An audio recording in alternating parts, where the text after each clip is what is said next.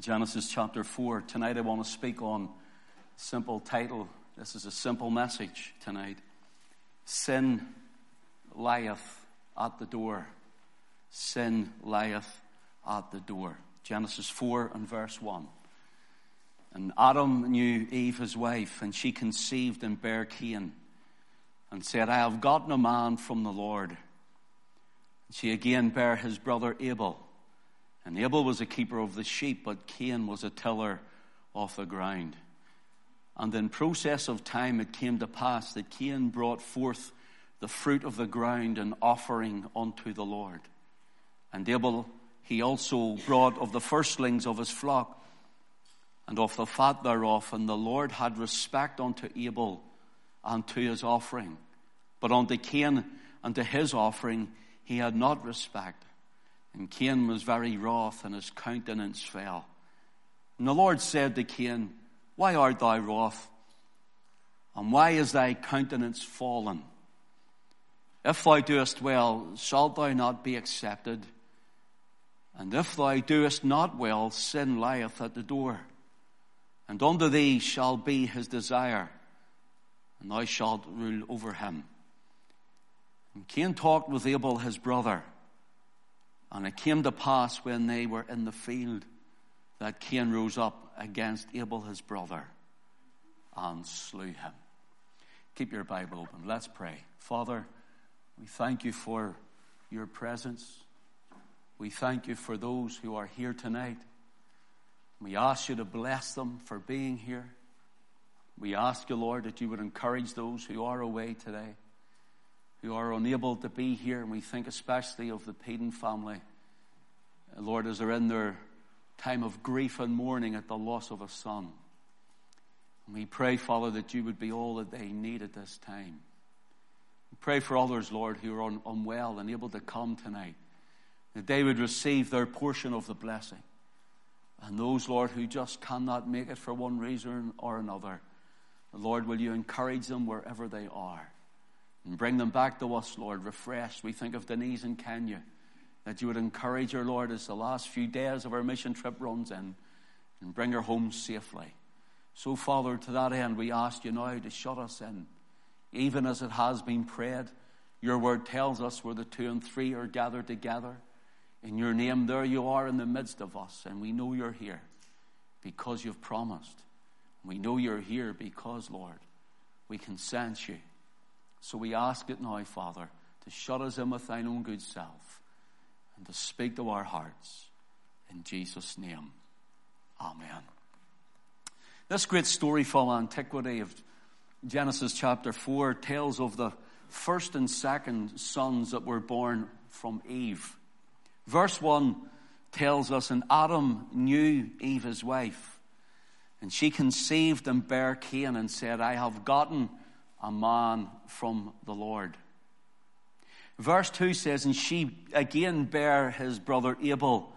Abel was a keeper of the sheep, but Cain a tiller of the ground.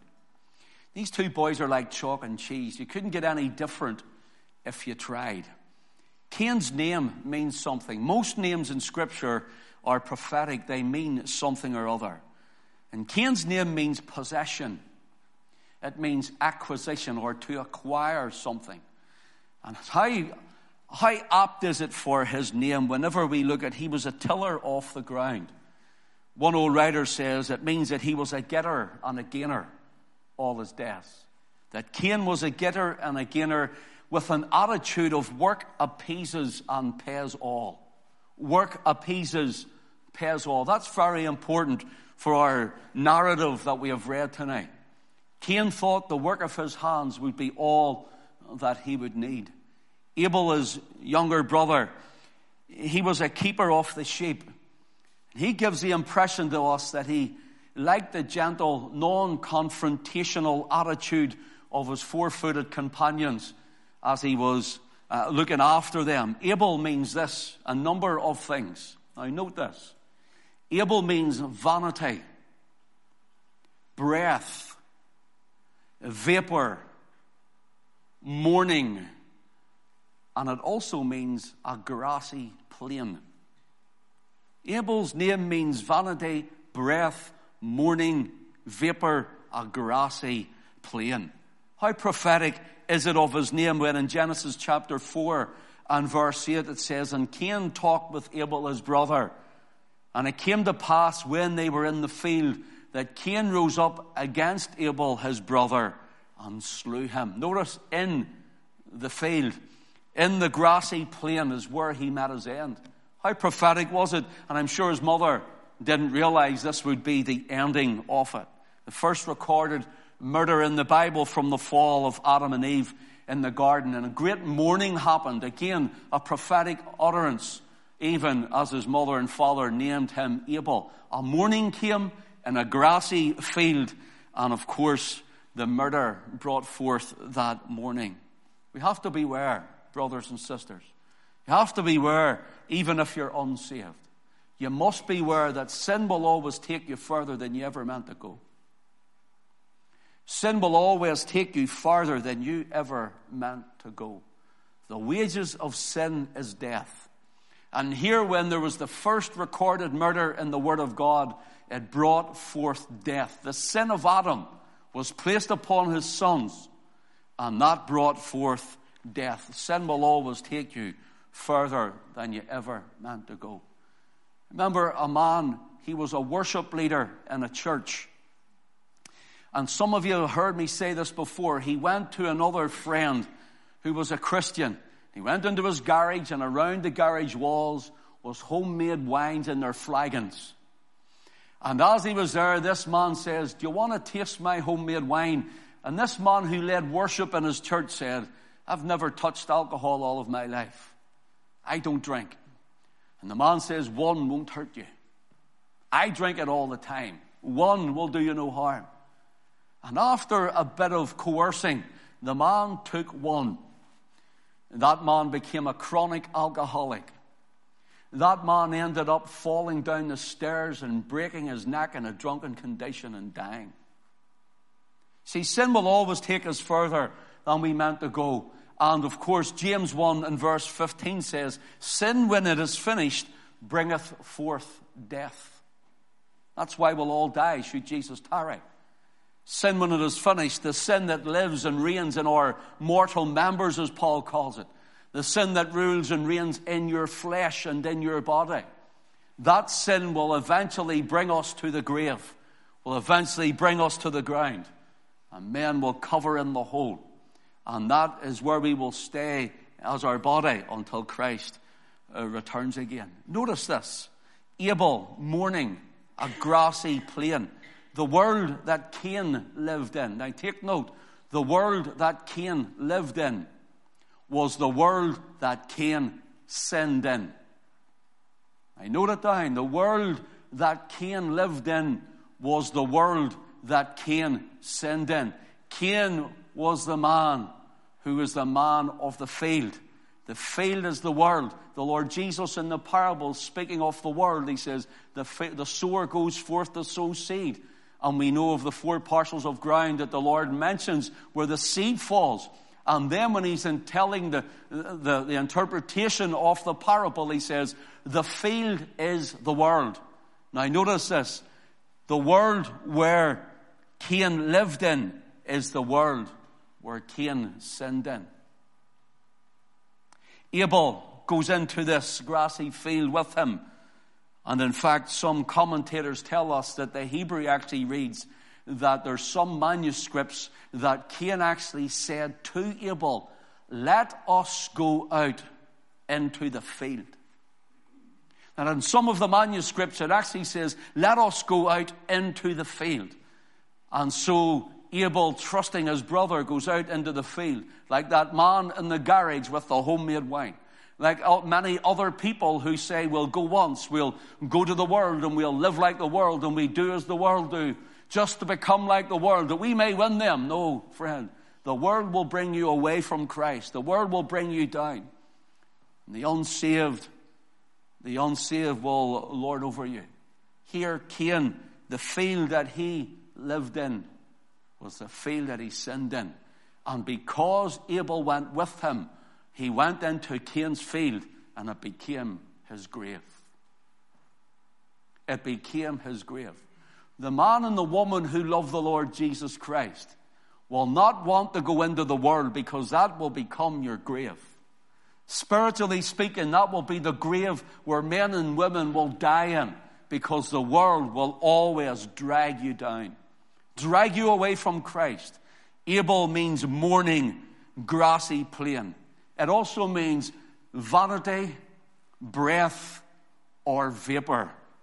Vanity, breath, or vapor. In James chapter 4 and verse 14, James tells us, "For what is your life? It is even a vapor that appeareth for a little time, and then vanisheth away." For what is your life? It is even as a vapor, or like a smoke that appears for a little time, then vanisheth away. And you just watch your kettle boiling next time you put the kettle on, and you see the vapor come out of it. As soon as it reaches maybe a foot or so high, it vanishes away. And so quickly is the life of a man and a woman.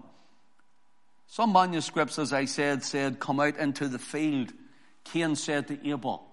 And this shows a predetermined and a doubly deliberate, premeditated offering of Cain.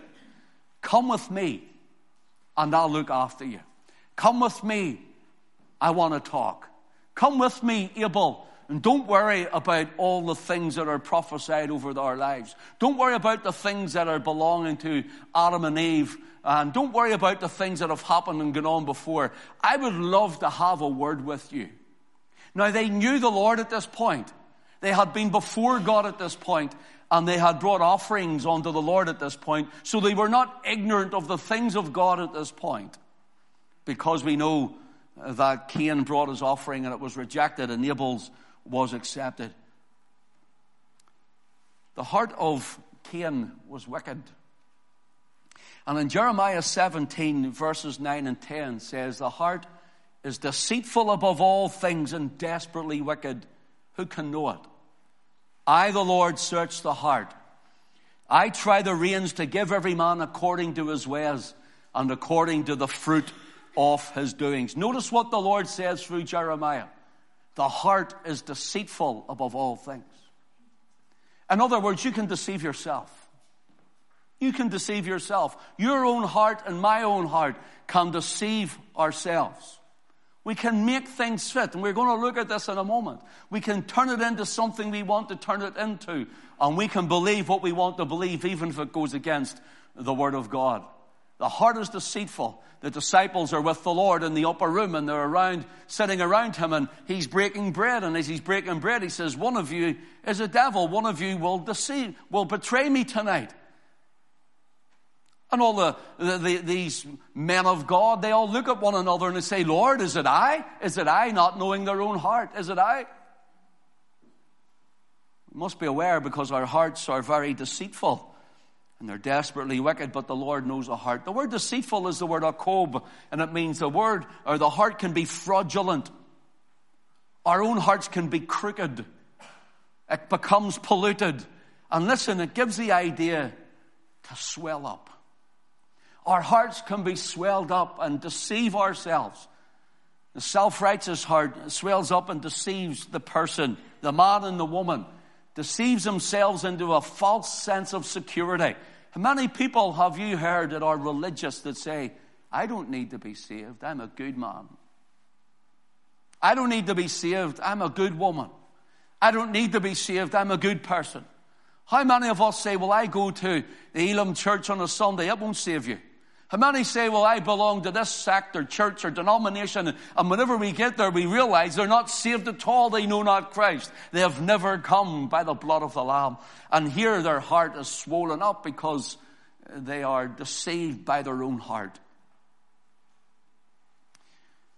They're deceived by their own ways, their own sin, and their own doings, because they always look and perceive themselves, measure it up to the world.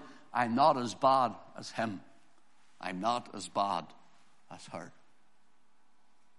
Well, I'm not as bad as an ISIS character, one of these terrorists who cut off people's heads, so surely they should go to hell and I should go to heaven. But all have sinned and come short of the glory of God, the Bible says. That's you, that's me, all of us, from Adam, Eve, Cain, Abel. In our nature, we are sinners. And sinning does not make us sinners. We sin because we are sinners and we cannot help our nature. And so it's fraudulent and it's crooked, becomes polluted and swollen up, and we think in our unsaved state that we do not need Christ. Listen, folks, tomorrow this place will be packed with people. Packed probably out into the car park with people who are coming to say their farewells to a young man of 33 years of age, who went in the morning and put on his boots and went to work and never made it home again. Full of health, full of strength. Eve was deceived by the serpent in the garden. Hath God said? Is that really what the Bible says? Is that really what the Bible means? Hath God said? And then her own now fallen condition of her own deceived heart. She's deceived again. How is she deceived again? Look at our reading. In chapter 4 and verse 1. And Adam knew Eve his wife, and she conceived and bare Cain, and said, I have gotten a man from the Lord.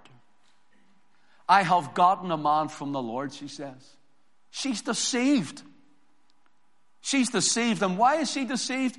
Because what she is actually saying, not I have had a baby, I've had a son born of me, and God has blessed me. That's not what Eve is saying here. The actual true Hebrew rendering reads like this.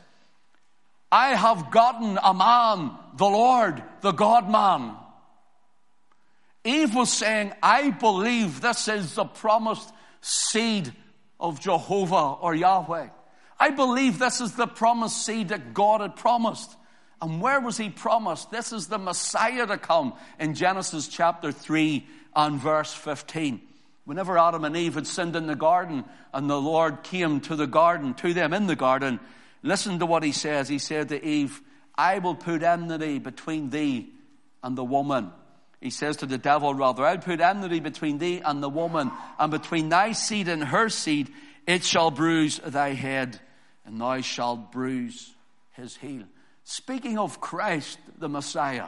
Speaking of Christ who would come, the Savior. And now already, here's Eve having a child. She says, this is he whom the Lord hath spoken of. This is he whom God says would come. Now we're going to be back in our home. We're going to be in paradise restored, for we're being put out of the garden. We're going to be back in our homeland. We're going to be back there in fellowship and reconciled to God. This is the God-man, the Messiah. How wrong was this woman? She's deceived. Her heart was polluted and crooked with her fallen humanity and her fallen nature. Eve was making Scripture fit herself. Eve was making Scripture fit herself. Eve was making the word of the Lord suit her circumstance. And Eve says, I have gotten a man from the Lord. I have gotten the Messiah.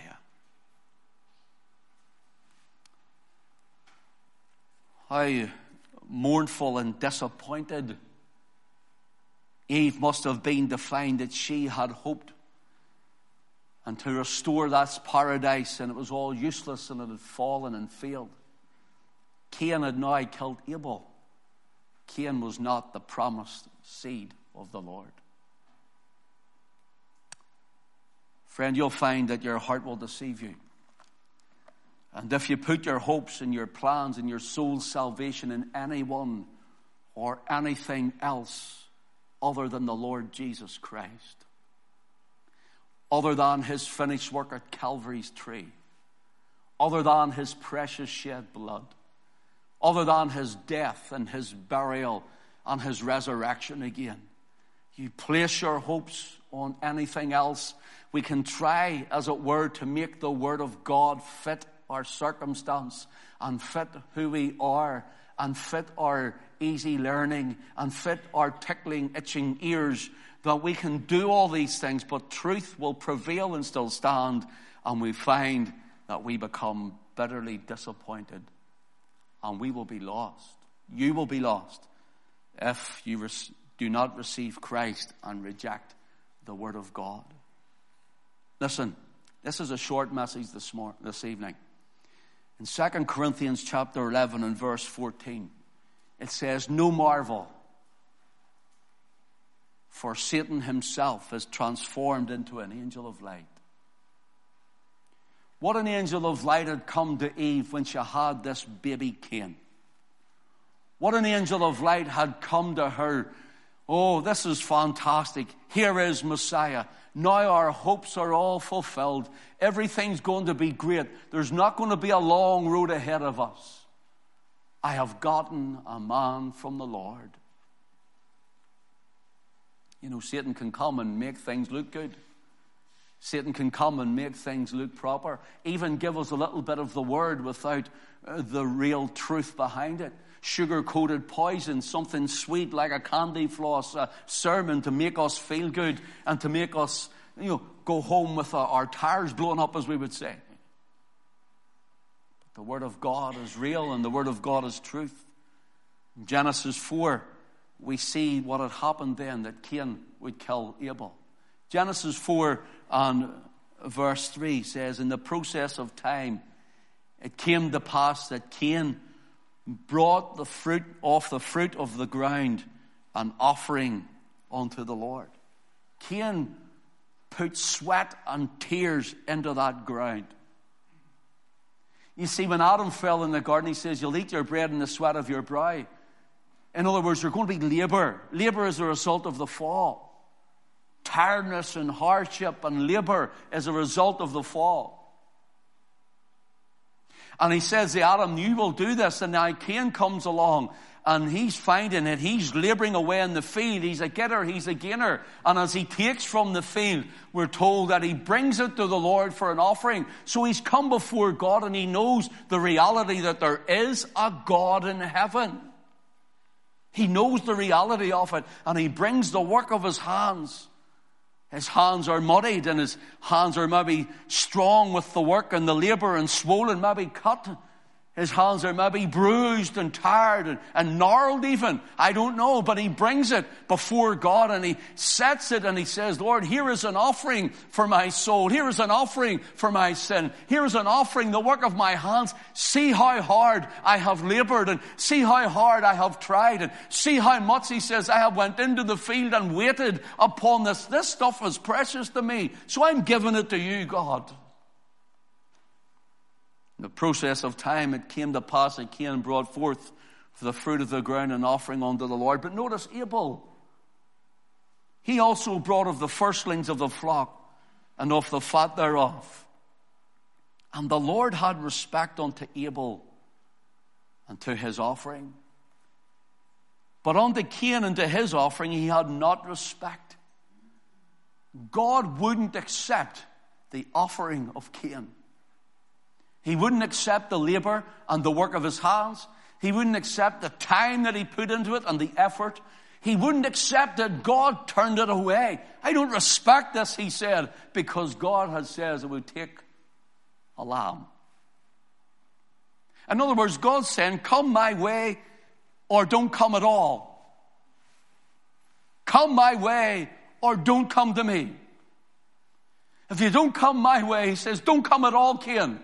And so Abel comes. How? He brings a little lamb, and as barbaric as it is, he lays it down and slits its throat and pours out the blood. And God had respect to the blood of the lamb. We can only come God's way. We can only come God's way. Israel, gone out of Egypt, put the blood of the lamb on the doorposts and the door lintels of their house. The Lord says, "I will pass over this night," passing through in death, but over. He says, "when I see the blood." He didn't say, "when I see who you are and how hard you've worked and the labor of your hands." He didn't say, "when I see how much of a hardship and the slavery you've been under." He didn't say that. He says, "when I see the blood," he says, "I will pass over you." And Cain comes with the work of his hands.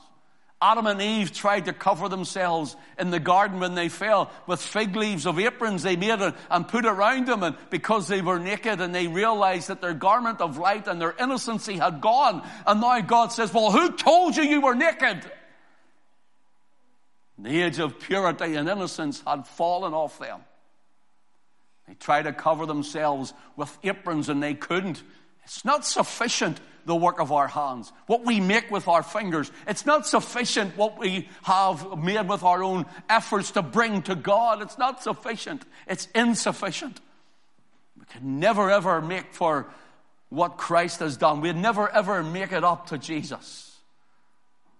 And here, Abel comes away, God says. God goes and kills an animal and brings the skins to clothe Adam and Eve in their nakedness. And now the lamb is brought. Blood must be shed. And as horrific as that is, and we think of all the animals that have been shed in the Old Testament, and the blood right through to the death of Christ, and even in other religions they're doing it, but as in Israelite history and now in the Christian Gospels, looking to the blood of Jesus. It seems like it's a bloody gospel, and it is a bloody gospel. It is a bloody religion because it's covered in blood. It's cleansed in blood, and it's stained with blood. Yes, the blood avails tonight. It is. But that's what it takes, the blood of the Lamb. And as horrible as it is, and as terrible and as cruel as it seems, it reminds us of the awfulness of sin before God.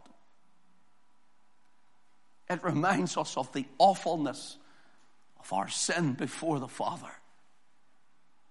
It reminds us God sees us in our filth and awfulness.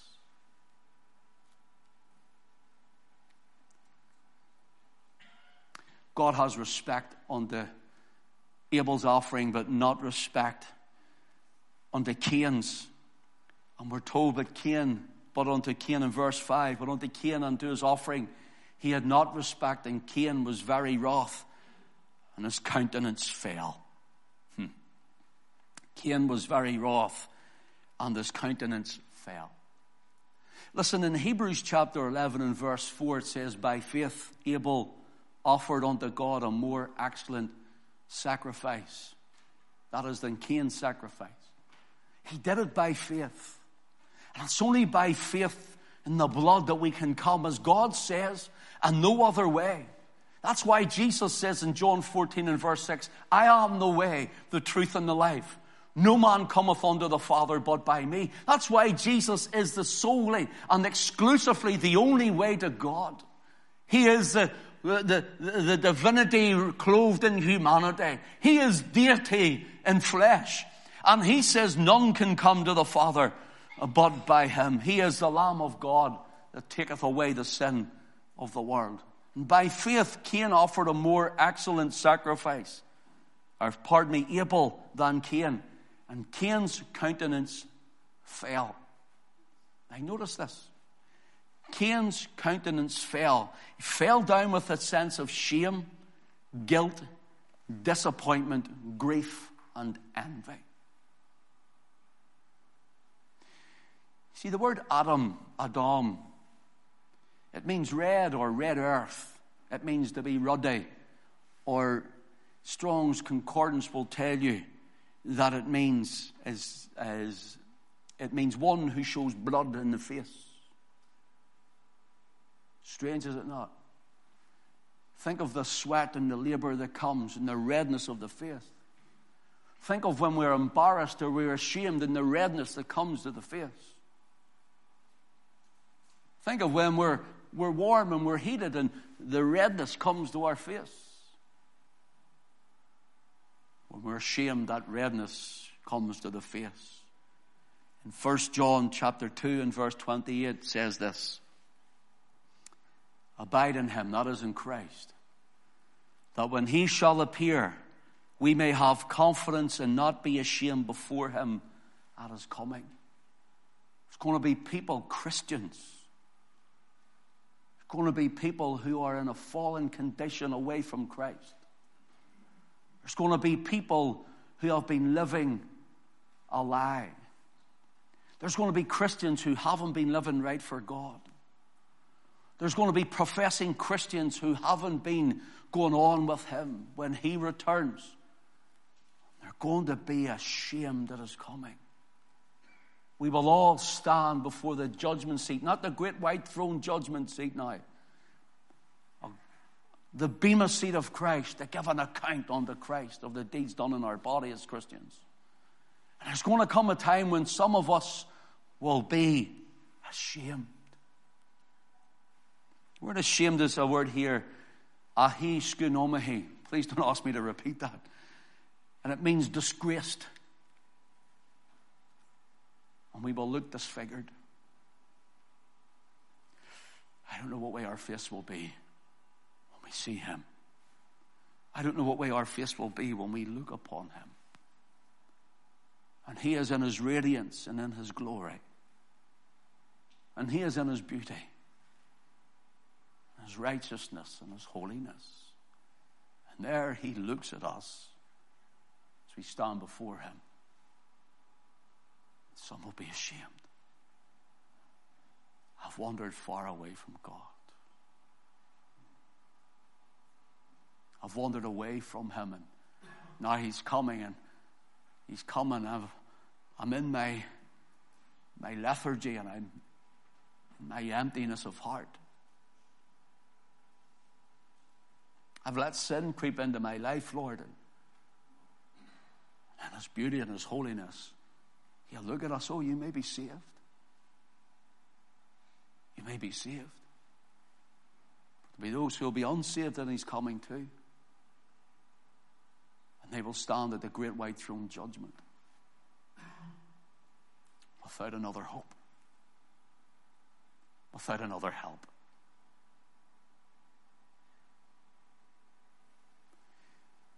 Cain's face fell. The idea is he was disfigured with shame, and his shame turned to rage. Sometimes to cover up an embarrassment, maybe a child, maybe they get embarrassed about something and then they get angry, and they shout. That's one of the inherent things in us and from the fall. If you get embarrassed, we get all flustered, and then we get angry. Cain comes and he says, I have labored. Look at my hands.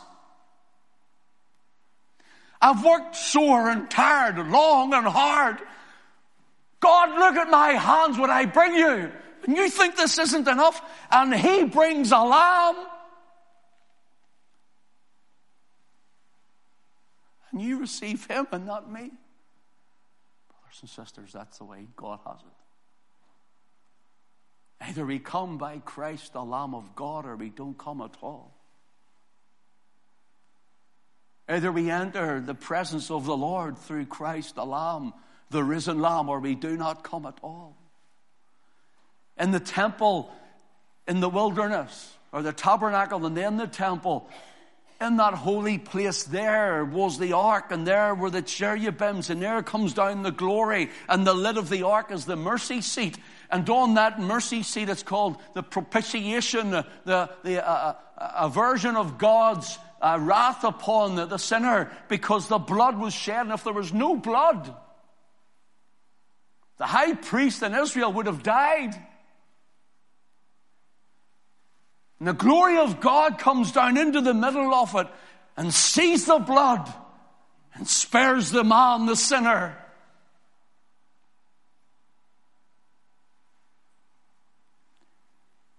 When the glory of God comes in Christ, when he breaks the skies, when the heavens roll back like a scroll, the glory of the Lord shines like lightning from the east to the west, and every eye shall see him. The only thing that will stop us being consumed is the blood. The blood of Jesus. The blood of the Lamb.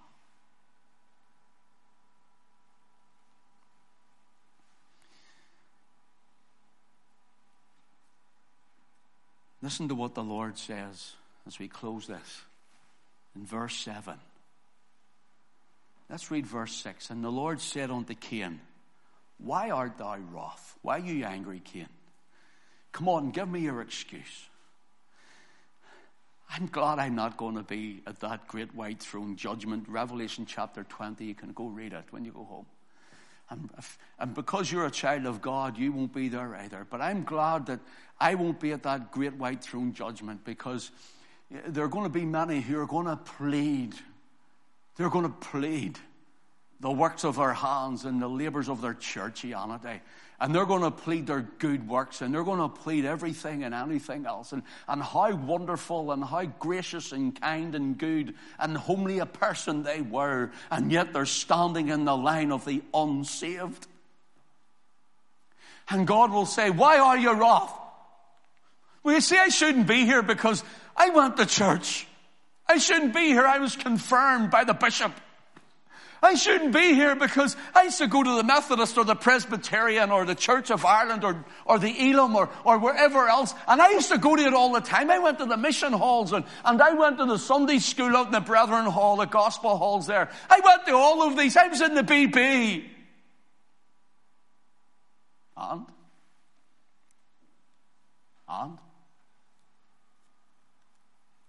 Why are you angry? Well, I shouldn't be here. You didn't come by my son. You didn't come by the blood. You didn't come the way I ordained and the path that has been led. The only way to me. My son died for you. My son gave his life for you, and you rejected him. My son hung and bled and died in shame, suffering and in agony, and you rejected the Lamb of God. Why art thou wroth?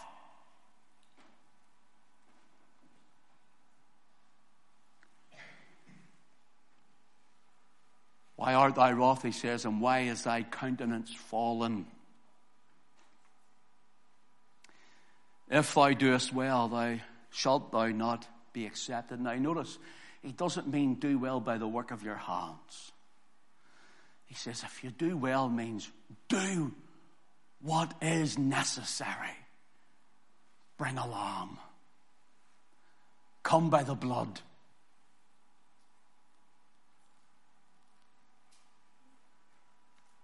And if thou doest well, thou shalt not be accepted. Notice, and if thou doest not well, sin lieth at the door. Now here's what the Lord says. Cain, you come to me with this offering. Now listen, many of us have come to the Lord with an offering thinking it's because of what we have done, who we are, what we can maybe become. And he says, no, go away before it's too late and come back again. Throughout our lives, maybe many of us have done that and have not come to God by the cross of Calvary. He says, Cain, go away and come as I have ordained. But he didn't. Do you know how we know he didn't? Twice he's mentioned at the end of your Bible. In the book of Jude, verse 11, and in 1 John, he's also mentioned chapter 3, talking about the way of Cain and his greed, talking about the works of his hands and who he is and people who were wicked like him. The seed of Cain, he says, you go away and you come with the lamb and you will be accepted. Before it's too late, Cain, go away and come back again and you'll be accepted.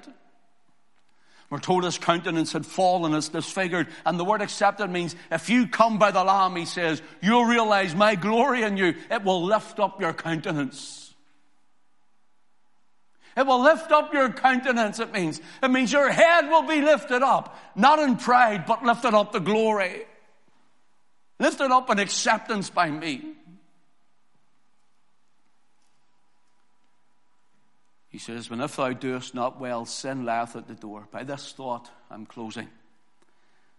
This gives a picture. And you can read many of the many commentators or Hebrew scholars on this. And they give a couple of pictures here. The first picture, it means as if the Lord is saying to Cain, if thou doest not well, sin lieth at the door, or sin will lie like a wild beast at your door to rule over you. Sin will lie like a wild beast to ruin you, to deprave you, to enslave you. Sin will lie at your door to devour you. That's the thought of this. But then there's another rendering of it. It means a sin offering was available to you.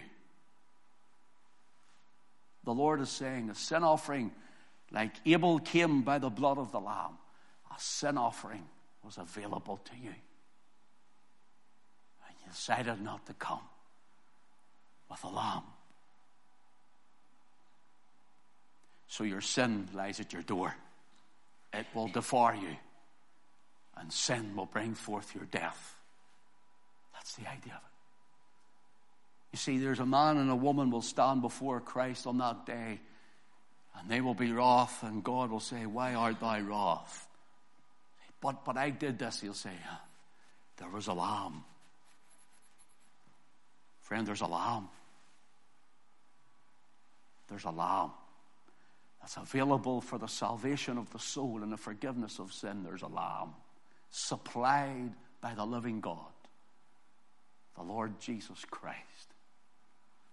And if we go to eternity without the Lamb, we'll stand in damnation eternity, not heaven's eternity. Sin lieth at the door. Cain chose to be deceived and enslaved. He killed Abel. His life was like a vapor. His life was like a wind that passed. But there's a lamb. And Abel will say on that day, thank God for the lamb. Thank God I came with a lamb. Thank God for the blood of the lamb. Brothers and sisters, how am I entering in the kingdom of God? I can only go by saying, thank God for the lamb. Thank God for the blood of the lamb. For the blood of his Son, the Lord Jesus Christ. God bless his word to us tonight. The Lord bless you all.